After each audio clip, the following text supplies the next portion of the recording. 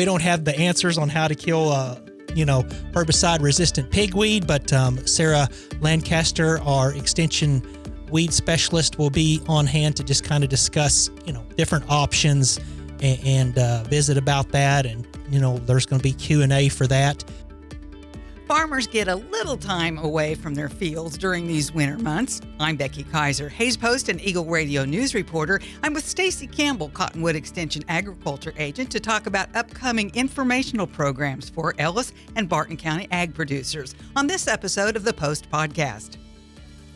We love the moisture, so really I haven't heard any complaining. Now it's just going to get a little messy and muddy for a while, but overall, the moisture's been great.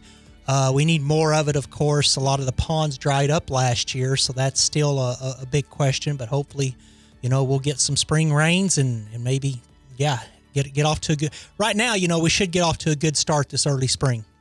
Well, we want to talk about what's happening in the interim, this kind of weather, and there's not as much going on for the farmers this time of year. And it's a good opportunity for the extension agents to put on different programs that'll help out farmers and other ag producers. And you have a whole slate of these coming up. This is kind of a busy time of year for us. Alicia Bohr, my coworker in Great Bend, actually this morning has a beef program, and we had an RSVP on it. But if you want to show up this morning, just do it. It starts at 10 o'clock is the registration. Gets started at 10:30. It's in our extension office meeting room at 601 Main, and it'll go till about, 2 o'clock, and then it's over, and we'll get you fed too. They're going to kind of have talking about making dollar and cents of our risk management tools. So probably guys would be surprised some of the risk management tools that are out there that K-State has that are online that you can go in and put your numbers into, mess around with, kind of get some ideas. They're going to be talking about forage sampling in a drought year. That's always important. Cow herd nutrition coming off the drought, and then a Q&A session. So that's this morning, 10 o'clock at our extension office at 601 Main. Just show up, and we'll get you fed and get you out the door about 2 o'clock. And then you have several coming up in the month of February, but you can do your registration now. Yep, you bet. Yeah, because this month's about over. It is. That's true. It's like, oh, my gosh. Yeah, we got an irrigated corn production program coming up down in Barton County in Great Bend. It's on Wednesday, February the 7th, and it's going to be from 11 to 2:15, 2:30-ish, and folks are invited to come to that. Obviously, we don't have a lot of irrigation here, so it is more for the Barton County folks, but I imagine some of them are listening. Hopefully they are.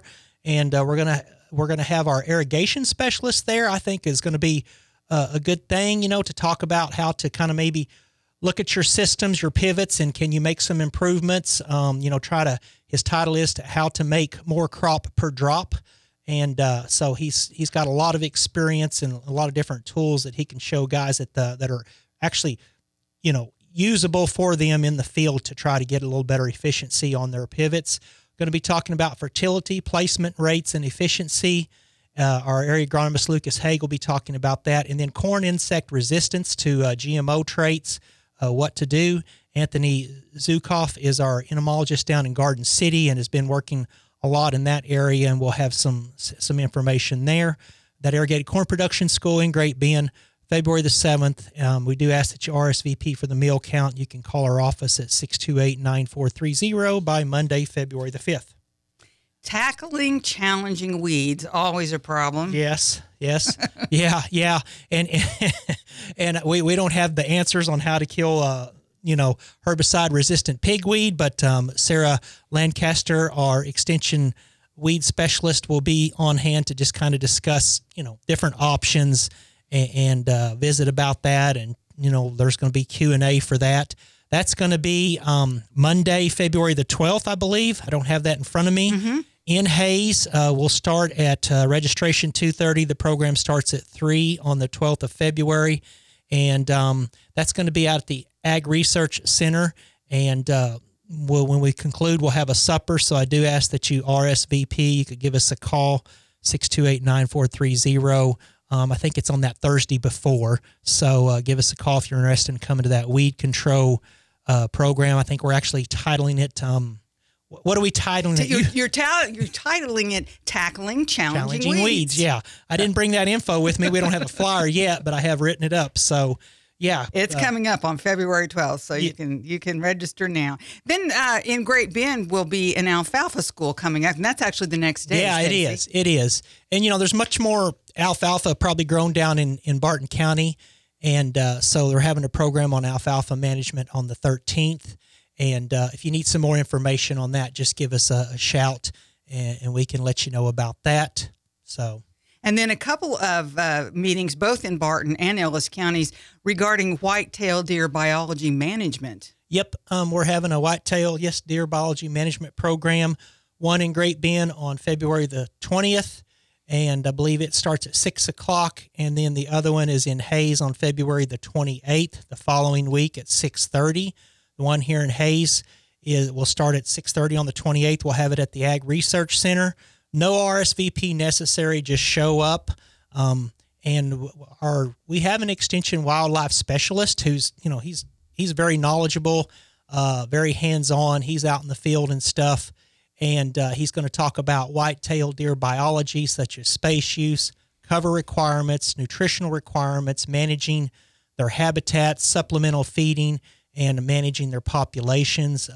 His name is Drew Ricketts, our extension wildlife specialist. So he'll be in Great Bend on the 20th at 6 o'clock, and here in Hayes on the 28th at 6:30 to talk about whitetail deer biology management. Everybody's invited to attend. What's the population like now, Stacey? Do you know, or do we have a lot? Yeah, I'm actually a deer hunter, and I didn't see near as many deer this year. I was talking to the landowner, and he said the same thing. And then in talking to other hunters and one of the game wardens, the numbers are down. Why? Probably a number of things. Drought.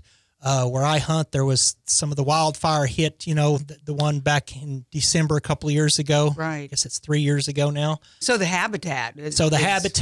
Also chronic wasting disease is probably also, I'm sure, taking a few more deer out. And then I learned there's another kind of, it's called, I think, EHD. I don't know much about it. Another disease that's kind of over in eastern Kansas, but I hear it's creeping this way from one of the game wardens. So, just a number of things going on there. Predation too, probably, because coyote hunting is a big, big deal. We had a coyote program recently, and it was well attended, but the coyotes seem to be flourishing. So, those numbers I think are pretty high, and that probably, takes out some of those fawns too. So, a number of things going on there, but, deer hunting is a big industry anymore in the state of Kansas and really across the country. Well, and it draws a lot of hunters outside of Kansas to our state. Yeah, exactly.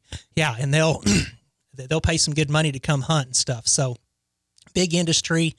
So that's kind of why we're having this. If guys want to try to improve their habitat, whether they've got hunters that are paying them to come in or whether they're just a hunter and want to, try to improve their ground for the deer habitat, there's definitely, like with anything, there's tips and tricks. And so Drew's going to talk about some of that and maybe debunk a few of the myths, possibly. I don't know. And really, Drew's a good guy, and he'll plenty of time for questions. So we invite people to come to that on the 28th. I would recommend coming down Munger Road in the evening times. Yeah. That's right. You're giving away your secrets now, Jeff Liker. Yeah. Listen, I'm getting tired of having to slam on the brakes every once in a while whenever I'm taking the kids home and playing dodge and deer. Do that exactly. quite a bit. Yeah. Right. So they know you're coming. Well, we want to also end up with something that's out there a little bit ways coming up on March 7th, but the conference is about farm and ranch transition, the next generation that's going to be taking over farms and ranches. And that is, regardless of what business you're in, it's important to plan for the future. It is. It's huge. Even if you don't have another generation coming up, you got to figure out what kind of plan can we get to lessen our tax burden and to try to keep that land so maybe the off-farm siblings can continue to derive some income from it. So, it's a deep subject. We're just going to kind of cover the tip of the iceberg, if you will. But a lot of people just need to, I think, come and hear it, and it gets them the motivation, hopefully, to get started doing it. Because we've learned in agriculture, farmers are no different than the rest of us. We kind of drag our feet and say, yep, we need to do that. And they're 65 years old, and they maybe still haven't got a plan in place. So we'll kind of give you some tips, some tools to hopefully go forward with that plan. There's going to be kind of an accountant and an attorney that are local or in the area. They're going to talk about, some of the do's and don'ts, if you will. And then we've got a motivational speaker who's super good from Oklahoma State that's going to come and talk, that kind of gets them fired up about why you should do this.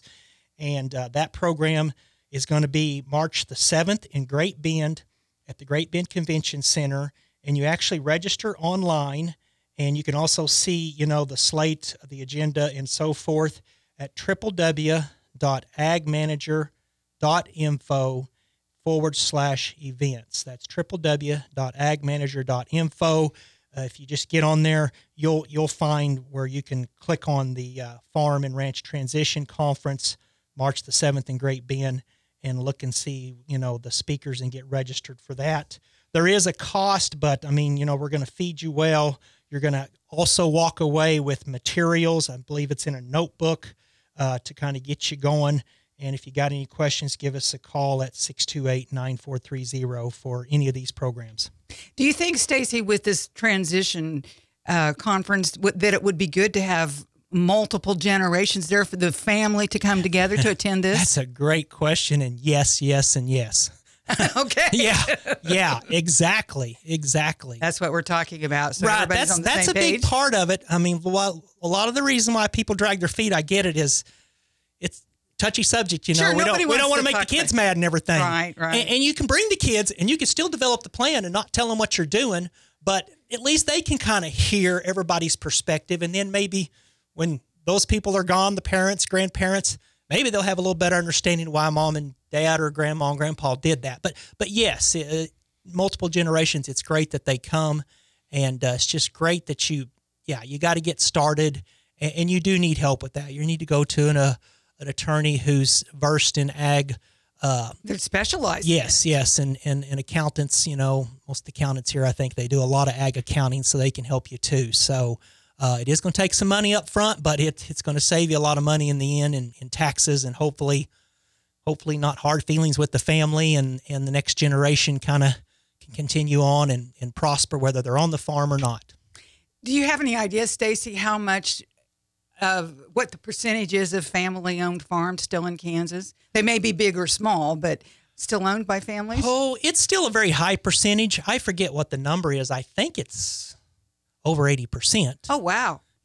But some of those family farms are pretty big too. Right, there are thousands of acres and stuff. So, that have multiple employees possibly, and even a couple of siblings working. So, but still family farms are very dominant in the whole country. But there again, to kind of stay in agriculture, you've kind of had to grow. So, the farms have increased in size for the most part.